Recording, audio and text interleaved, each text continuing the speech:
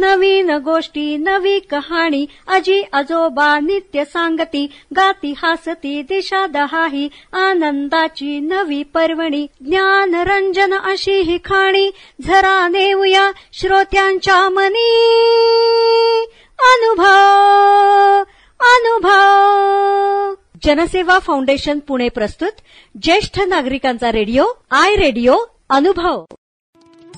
राष्ट्रीय समाज रक्षा संस्था, सामाजिक न्याय व सबलीकरण मंत्रालय, भारत सरकार, मीडिया फॉर कम्युनिटी फाउंडेशन पुरस्कृत ज्येष्ठ नागरिकांसाठीचा आय रेडिओ अनुभव. प्रकल्प समन्वयक डॉक्टर आर श्रीधर आणि अलोक वर्मा. रेडिओ समन्वयक पूजा मुरादा, कौशल्या आणि साई सुधा. ज्येष्ठ नागरिकांच्या समस्या, प्रश्न आणि मार्गदर्शन यासाठी टोल फ्री एल्डर लाईन क्रमांक 14567 म्हणजेच 14567 यावर सकाळी 8 ते रात्री 8 या दरम्यान संपर्क साधावा. आमचा टोल फ्री क्रमांक पुन्हा एकदा ऐका. एल्डर लाईन 14567 म्हणजेच 14567. नमस्कार श्रोते हो, आपण ऐकत आहात जनसेवा फाउंडेशन पुणे प्रस्तुत आय रेडिओ अर्थात ज्येष्ठ नागरिकांचा रेडिओ अनुभव. आज ऐकूयात डॉक्टर दिलीप देवधर यांची मुलाखत. विषय गेले ते दिवस राहिले त्या आठवणी. या मुलाखतीचा भाग दुसरा. मुलाखतकार स्वाती बन्नी. ऐकूयात तर. नमस्कार सर. नमस्कार. नमस्कार सर, मग तुम्ही मला सांगा, तुमचा टेलिव्हिजन जेव्हा तुमच्या घरी आला असेल तर तेव्हा आवडीचे कोणते कोणते कार्यक्रम होते? आता तुम्हाला सांगतो मी, टेलिव्हिजन म्हणजे मला आठवतंय की 73 साली टेलिव्हिजन आलं आणि तेव्हा नेमकी क्रिकेटची एक मॅच चालू होती. माझ्या घरात टीव्ही नव्हता. मित्राच्या घरात मी टेस्ट मॅच बघायला गेलो. त्या काळी बरं का की असं होतं की आपल्या घरात टीव्ही नसेल, दुसऱ्या घरात टीव्ही बघायला जायचं. रविवारी सिनेमा असायचा. त्या रविवारी सिनेमा बघायला दुसऱ्या घरात बरीचशी मुलं यायची आणि लोक येऊन यायची. म्हणजे तुला जर आपलं साधं उदाहरण देतो की आपल्या अदालतचा जो अँकर आहे तो, त्याच्या घरात गरिबी इतकी होती, इतकी गरिबी होती. त्यांनी स्वतः टीव्हीच्या आपल्या कपिल शर्माच्या शो मध्ये सांगितलं होतं की माझ्या घरात टीव्ही नव्हता लहानपणी, मी टीव्ही बघायला दुसऱ्या घरात जायचो. पण एका दिवशी असं झालं की शनिवारी अर्धा सिनेमा दाखवायचे त्यावेळेला आणि रविवारी अर्धा सिनेमा दाखवायचा. तर शनिवारी त्याने अर्धा सिनेमा बघितला आणि रविवारी त्याला त्या घरात प्रवेश करू दिला नाही, काही कारण असतील. आणि तो रडत रडत घरी आला. रडत रडत गेला. त्याला पप्पांनी त्याच्या वडिलांनी विचारलं, तू रडत का गेला? त्याने असं सांगितलं, मला टीव्ही बघू दिला. तेवढे जास्त त्याला म्हणले, तू इतका मोठा हो, तू टीव्हीवर दिसला पाहिजेस. अरे वा, हे जे इन्स्पिरेशन आहे, अगदी हे इन्स्पिरेशन आहे.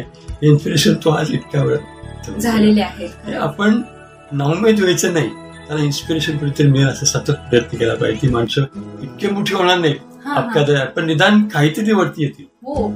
हे प्रत्येक जण इतका मोठा होऊ शकत, पण निदान त्या उमेदीच्या काळात निराश न होता त्याने वरती येण्याचा तरी प्रयत्न केला. हे एक क्लासिकल उदाहरण आहे अपघात अँकर. त्याच्या घरात टीव्ही नव्हता, आज तो टीव्हीवरचा एक मोठा स्टार झाला. हे जे उदाहरण आहे हे सगळ्या लोकांनी डोळ्यासमोर ठेवलं. त्यामुळे टीव्ही घरात नसणं आणि टीव्ही असणं, तुम्ही कसे आहात, तुम्ही काय बघता, त्यातून काय शिकता आणि इन्स्पिरेशन काय घेता, त्याला फार महत्व आहे. खरंच. सर, तुमचा जन्म पुण्यातला आहे का आणि पूर्वीच्या पुण्याबद्दल तुम्ही काय सांगू इच्छिता? माझा जन्म जरी पुण्यातला नसेल, माझं सर्व बालपण पुण्यात गेलंय. त्यावेळेला एसपी कॉलेजच्या पुढे पुणे नव्हतं. 61 साली जेव्हा महापूर आला 507, त्याच्यानंतर पुणे विस्तारित केलं. पण त्या काळी एसपी कॉलेज म्हणजे हद्द पुण्याची. म्हणजे आम्ही लहानपणी मंड्याच्या पलीकडे गेलेलो आम्हाला आठवत नाही. आणि आम्ही जेव्हा पुरातलं आमचं सगळं वाहून गेलो नेनेघाटावर 61 साली, आम्ही पर्वतीला राहायला गेलो एका घरात. आम्हाला म्हणले कुठे अरण्यात राहायला गेले. इतकं पुणे नंतर विस्ताराने वाढत गेलं. सायकल हे एकच वाहन प्रत्येकाच्या घरी एक एक किंवा 2-2 सायकल. मी फर्ग्युसन कॉलेजला 67 ते 69 होतो आणि सायकल स्टँड होता. खरंच सायकल स्टँड होता. म्हणजे आमच्या कॉलेजमध्ये 2च मुलं फक्त स्कूटरवर न्यायची. आता 2 मुलं सायकलवर येतात की ते मला नाही. इतका हा काळ बदललाय. सायकल हे एकमेव वाहन पुण्यात तयार होतं. म्हणून पुणे हे सायकलींचं शहर आणि पेन्शनरचं शहर असं म्हणूनच ओळखलं जातं. आता पेन्शनरचं शहर म्हणून अजूनही ओळखलं जाते. आता हे सायकलचं शहर मात्र राहिलेलं नाही. हा मोठा फरक आहे. आणि त्यावेळेच्या लहान घरं असायची, माणसं पुष्कळ असायची आणि तरीही प्रवेश नवीन पाहुण्यांना असायचा. म्हणजे मन इतकी मोठी असायची. त्या काळी एकेका लहान लहान 2-2 खोल्यात 15-20 लोक सहज राहायची आणि आनंदाने राहायची. आता 3 BHK मध्ये 3 माणसं असतात, पण ती कधीच कायम दुःखी असतात. हा मोठा फरक जाणवतो. त्यांच्या घरात कोणी येत नाही, फोनवरनं फक्त चौकशा केल्या जातात किंवा ऑनलाईन बोललं जातं, व्हिडिओ कॉल केले जातात, पण प्रत्यक्ष कोणी येत नाही. हा मोठा फरक आहे. त्यामुळे अटॅचमेंट राहिले नाहीत, फक्त ड्राय रिलेशन्स राहिले. ते फार मोठं वाईट.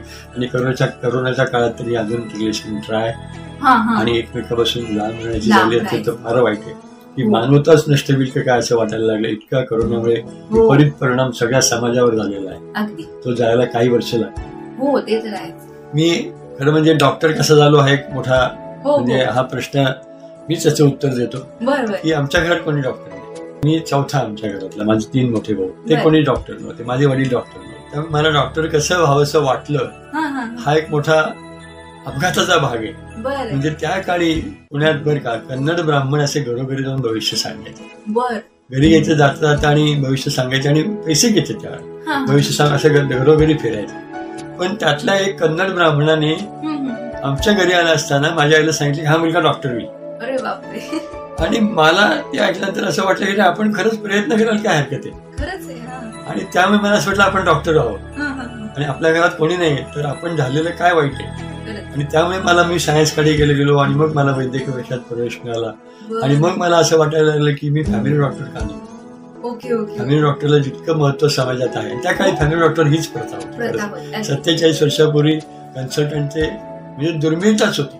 म्हणजे मला आठवतं 2-3 फक्त कन्सल्टंट पर्यंत दिसायचे आम्हाला. म्हणजे आम्हाला कुठे पाठवायचं पेशंट म्हटलं तरी आम्हाला शोधायला लागायचा कोण स्पेशालिस्ट आहे. अशा तऱ्हेची आमची प्रॅक्टिस होती. तुला आश्चर्य वाटेल की आम्ही जर साधी युरिन तपासायला त्या डॉक्टरला काही कळत नाही असं. आता उलट चित्र आहे की तपासायला नाही सांगितलं डॉक्टर वेळा अशी परिस्थिती म्हणायची. इतक्या तपासण्यांचं प्रमाण आज वाढलेलं. पण फॅमिली डॉक्टर म्हणून मला जो अभिमान आज वाटतो की 5-5, 6-6 पिढ्या अशा 500, 600 किंवा 1000 फॅमिली माझ्याकडे असतात की ज्यांचा मी फॅमिली डॉक्टर आहे. तर मला सार्थ अभिमान वाटतो. आता ते क्रेडिट मी पेशंटला सुद्धा देतो. कारण टाळी एका हाताने वाजत नाही. त्यांनी माझ्यावर जो विश्वास दाखवला, त्यांनी माझ्यावर श्रद्धा ठेवली, तेवढाच न्याय मी त्यांना दिला पाहिजे. आम्ही एकमेकाचे रेसिप्रोकेट होत असल्यामुळे रिलेशन्स टिकलेले आहेत. त्यामुळे नुसतं फॅमिली डॉक्टरवर अवलंबून असतं तर पेशंटवर सुद्धा फॅमिली डॉक्टर टिकवणं अवलंबून असतं, जे आज थोडंसं प्रमाणात होत नाही. स्पेशालिस्टकडे परस्पर लोक जातात. पैशाचा आज लोकांची सजनता बऱ्यापैकी वाढलेली आहे. त्यामुळे अफोर्डेबिलिटीचा आता प्रश्न राहिलेला नाही. त्यामुळे लोक सहजतेने आता उलट चित्र झाले. स्पेशालिस्टकडे जाऊन मग फॅमिली डॉक्टरकडे जातात. जे उलट व्हायला पाहिजे की फॅमिली डॉक्टरकडे आधी जायला पाहिजे, त्यांनी सांगितलं स्पेशालिस्टकडे जायला पाहिजे. हा एक महत्वाचा फरक जाणवतो वैद्यकीय पेशामध्ये की आम्ही कमीत कमी तपासण्यांमध्ये, कमीत कमी औषधामध्ये, कमीत कमी हॉस्पिटल टाळण्यासाठी प्रयत्न करून पेशंटला बरं करायचो. आता चित्र बदलत चाललंय. हा मोठा पुण्याच्या वैद्यकीय क्षेत्र झालेलं अत्यंत मोठं. हो सर, तुमचं सोशल मीडियाशी कसं काय कनेक्शन आहे ते आम्हाला जरूर जाणून. मी खरं तर MBBS नंतर वृत्तपत्र प्रमाणपत्र अभ्यासक्रम केला. सर्टिफिकेट कोर्स राजन इन्स्टिट्यूटचा म्हणजे पुणे विद्यापीठाचा अगदी अधिकृत कोर्स मी केला. आणि त्यावेळेला मला प्रवेश देत नव्हते आणि त्यांचं कारण बरोबर होतं. कारण त्याची योग्यता पात्रता अशी 12वी पास अशी त्या कोर्सची पात्रता होती. आणि मी तर MBBS. त्यामुळे मला तिथले जे प्राचार्य होते प्रधान त्यांनी मला येऊन बोलवून सांगितलं की डॉक्टर तुम्ही MBBS आहात आणि इतर लोकांवर अन्याय आहे. तुम्ही 12वीच्या साठी जर योग्यता असेल MBBS. मी म्हटलं सर मला 12वी असं समजून तुम्ही जे काही तुमचे सगळं पद्धतीने घ्यायचं त्याच्यात जर मी पास झालो तुम्हाला प्रवेश द्या. तर मी प्रवेश परीक्षा दिली, मुलाखत दिली आणि मग मला प्रवेश मिळाला. आणि मग मी वैद्यकीय प्रमाणपत्र अभ्यासक्रम शुद्ध पुरा केला. त्याच्या आधी मी काही वृत्तपत्रातून लिहित होतो आरोग्य विषय. पण त्या काळी आरोग्य विषयक फक्त प्रासंगिक केलं जायचं प्रत्येक पेपरमध्ये. आता सारखं लिहिलं जात नाही, फक्त प्रासंगिक. वर्ल्ड हेल्थ डे मग त्या दिवशी काहीतरी, डायबिटीज डे त्या दिवशी फक्त लेख छापा, इतकंच त्यावेळेला प्रमाण होतं. आणि मला असं वाटायचं की समाज प्रबोधन करण्याची अत्यंत आवश्यकता आहे. मी झोपडपट्टीत प्रॅक्टिस करत होतो, तिथं गैरसमजुती, अंधश्रद्धा, अपसमज, अज्ञान असण्याची शक्यता सहज होती. पण मी शहरात जेव्हा प्रॅक्टिस करत होतो तेव्हा मला तितकंच काही सुशिक्षित लोक ते तितकंच प्रमाणे अंधश्रद्धा, अज्ञान आरोग्याच्या बाबतीत आणि आजाराच्या बाबतीत. त्यामुळे आरोग्य प्रबोधन करणं अत्यंत आवश्यक आहे असं मला वाटलं त्या काळी. की गैरसमजुती ज्या आहेत, अज्ञान जे आहे लोकांचे, आपण कुठेतरी घालवलं पाहिजे. म्हणून मी अनेक लेख वृत्तपत्र लिहिण्याचा प्रयत्न केला, पण ते लेख सगळे मला साभार परत यायला लागले. आणि म्हणून समाज प्रबोधन खऱ्या अर्थाने करायचं असेल तर आपलं व्यासपीठ असणं आवश्यक आहे असं मला वाटलं. आणि म्हणून मी 1987 साली एक वेडं धाडस केलं की माझं मासिक आरोग्य नावाचं मी 1987 साली चालू केलं. जुलै 1987 सर्वांनी मला वेड्यात काढलं होतं. ज्यांना मी पहिला प्रकाशन समारंभात बोलवलं त्यांनी मला नाहीच म्हणून सांगितलं. एका प्रमुख वृत्तपत्र संपादक मला म्हणले तू खड्ड्यात जातोस, तुला जाहिराती मिळणार नाही, तुझ्या पाठीमागे स्पॉन्सर नाहीये, ते तुझं मासिक चालणार नाही, आम्ही तुझ्या प्रकाशनात येणार नाही असं मला स्पष्ट सांगितलं. पण मला अभिमानाने सांगावं वाटतं माझे 400 अंक प्रकाशित झाले आतापर्यंत आणि मी 4,000 ते 4,500 वरती लेख आहे माझ्या मासिकात. आणि म्हणून मी आता माझ्याच मासिकात माझ्याच व्यासपीठात माझ्या मनासारखं आरोग्य शिक्षण देण्याचा प्रयत्न करतो, ज्याच्यात जे मला समाधान मिळतं. वाचक वर्ग जर कमी असला तरी मला जे समाधान मिळतं ते आता मला बाहेरच्या वृत्तपत्रात लिहून मिळत नाही. आणि मग नंतर करोनाच्या काळात मला असं वाटतं की आम्हाला लिहायला पण बंदी होती, बोलायला पण बंदी होती. आणि करोनाच्या काळात तर समाज प्रबोधन करण्याची अत्यंत आवश्यकता आहे. मला लक्षात आलं की सुशिक्षित लोकात आणि अशिक्षित लोकात करोनाविषयी इतके गैरसमज होते, इतके गैरसमज निर्माण केले गेले असं मी म्हणेन की माझ्यासारखा सामान्य डॉक्टर सांगत होता की एअरबॉर्न डिसीज आहे पहिल्या दिवसापासून सांगा इट इज एअरबॉर्न डिसीज. त्यामुळे फक्त मास्क लावणं हाच एकमेव उपाय चांगला होता. पण इतकं त्याचे भीती निर्माण केली, इतकी समाजात भीती निर्माण केली, इतकं त्याच्याविषयी गैरसमजुती, त्या व्हायरस इतका तो खरंय डेथ झाल्यात हे बरोबर आहे, कुठली साथ आली कशा डेथ होतात, पण घाबरून टाकणं समाजाला हे कुठेतरी थांबायला पाहिजे होतं. की लोकांच्या मनात एवढी भीती होती, दुसऱ्याला भेटणं, दुसरं आपल्या घरात येणं, दुसरं आपल्या घरात चहा पिण्याची सुद्धा लोकांना भीती वाटायची. साधी वर्तमानपत्र घ्यायची तरी भीती, दुधाची पिशवी घ्यायची भीती, भाजी आणायची तरी भीती, याच्यापासून पसरेल असं मला कधीच वाटत नव्हतं. आणि मला असं जेव्हा लक्षात आलं की याचे प्रबोधन करण्याची आवश्यकता आहे तेव्हा मी फेसबुकवर सातत्याने वर्षभर करोना म्हणजे काय, करोना हा कसा पसरतो, करोना कोणाला होऊ शकतो, धोके का उत्पन्न होऊ शकतात, काळजी घ्यायला काय पाहिजे, इम्युनिटीची औषधं फक्त आपली शरीर प्रकृती आणि आपलं वागणं हेच आहे, कुठल्याही औषधावर विश्वास ठेवू नका. इम्युनिटी वाढणारे औषध जगात कुठे उपलब्ध नाही. हे जे बोलतात ते सगळं खोटं आहे. सातत्याने 1 ते 1.5 वर्ष प्रबोधन करत राहिलो फेसबुकवर. त्याला मला इतके फॉलोअर्स मिळाले आणि माझा एक लेख तर एवढा व्हायरल झाला की मला कल्पना पण नव्हती की हा लेख जवळजवळ मराठी वाचकांमध्ये संपूर्ण जगात पसरला, इतका तो व्हायरल झाला.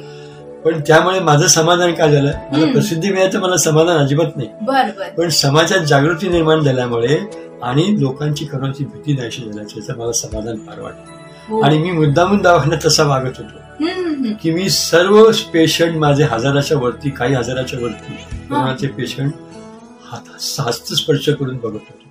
मी कधी लांबून पेशंटला बघितलं नाही, प्रत्येकाच्या जवळ बसून, प्रत्येकाला हाताने तपासून, जे डॉक्टर करत नव्हते, पण मी प्रत्येकाच्या जवळ बसायचो, हाताने स्पर्श करायचो, त्याला मनोबळ द्यायचो, धीर द्यायचो. आणि हा धीर देण्यामुळे अनेक लोकांचं हॉस्पिटलायझेशन मी टाळलं. त्याचा अगदी सार्थ अभिमान आहे. कोणी त्याला त्याची दखल घेऊ नये, पण मी जे केलं ते मला जे मानसिक समाधान आहे हे शब्दात कोणी वर्तन करू शकतो. मी 4 ते 5 हजार लोकांचं हॉस्पिटलायझेशन वाचवलेलं आहे, निश्चितपणे वाचवलेलं. आणि मी त्या काळात करोनाचा काही थोडे डॉक्टर पुण्यात होते की हात लावून तपासणारे डॉक्टर पुण्यात म्हणून मी प्रसिद्ध होतो. हे सर फक्त पेशंटला हात लावून तपासतात, लांबून तपासत नाही. प्रत्येक पेशंटची धीराने बोलतात, पाठीवर हात मारतात. तुला उदाहरण द्यायची असेल तर नवरा बायको आली दवाखान्यात माझ्या की बायकोला करोना झाला होता, पण तो नवरा म्हणतो मी बायकोच्या हातचं खाणार नाही. मला इतकं वाईट वाटलं. मी त्या बायकोला म्हणतो तू करून आणि मी खाणार, त्या नवऱ्याच्या देखत मी खाणार. ह्याच्या गैरसमजुती अशा पद्धतीने मी होण्याचा प्रयत्न केला. मी करोनाच्या घरात पेशंटच्या घरी व्हिजिटला गेलेलो आहे, अनेक पेशंटच्या घरी, मी शेकड्याने व्हिजिटला गेलोय की त्यांना वाटतं मी गावी येईन का नाही, पण मी सगळ्यांच्या घरी व्हिजिटला गेलो. आणि सगळ्यांमध्ये एकाच्या घरी तर सर तुम्ही चहा घेणार का, नाही आम्हाला करोना आम्ही पॉझिटिव्ह, मी निश्चित घेणार, तुझ्या हातचाच चहा घेणार. मला भीती घालायची होती लोकांची, त्याच्यामुळे पसरत नाही मला माहिती आहे. मी एका महिन्याला सांगितलं तू लाडू केलेस लाडू पण घे तुझ्या हातचा, तू पॉझिटिव्ह असेल मला होणार नाही खाण्यामुळे. मला 100% माहिती आहे हा फक्त एअरबॉर्न आहे, तो हवेतूनच येणारा आहे. मी मला आठवते लिफ्टला बटन टाकताना लोक ते काडी काय लावायचे, इतक्या हास्यास्पद लोक वागत होती. ते बघून मला इतका संताप व्हायचा तुला सांगतो की मला असं वाटायचं समाज प्रबोधन करणं अत्यंत आवश्यक. आणि मी लेख लिहिलेले कधी पेपरवर छापले गेले नसते, कारण मी स्पष्ट लिहित होतो आणि सत्य कथन करत होतो. हे कोणी छापणार नाही मला पूर्णपणे जाणीव होती.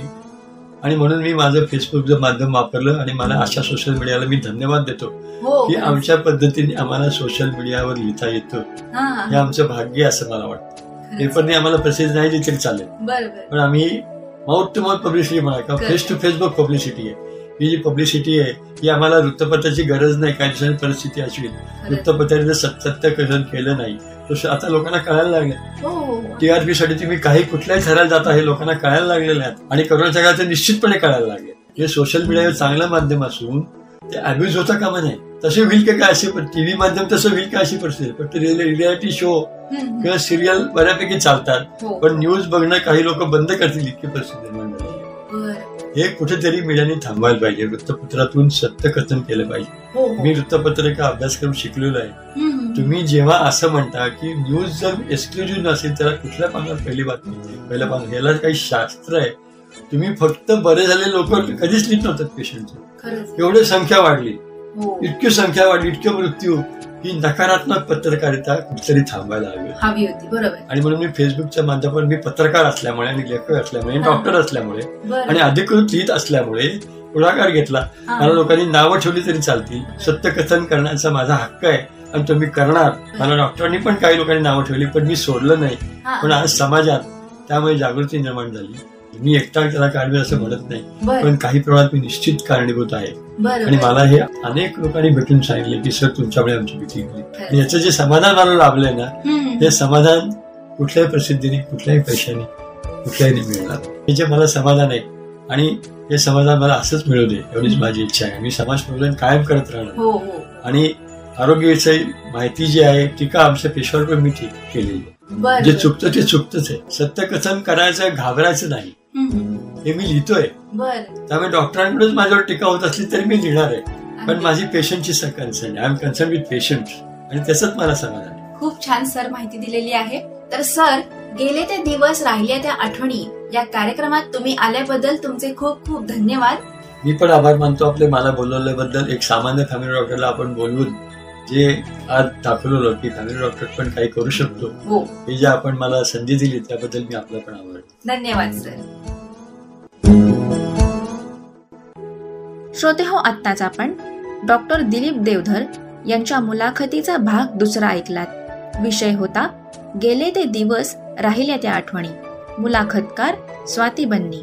श्रोते हो, अशाच माहितीपूर्ण आणि मनोरंजनपर कार्यक्रमांसाठी ऐकत रहा जनसेवा फाउंडेशन पुणे प्रस्तुत आय रेडिओ, अर्थात ज्येष्ठ नागरिकांचा रेडिओ अनुभव आय रेडिओ.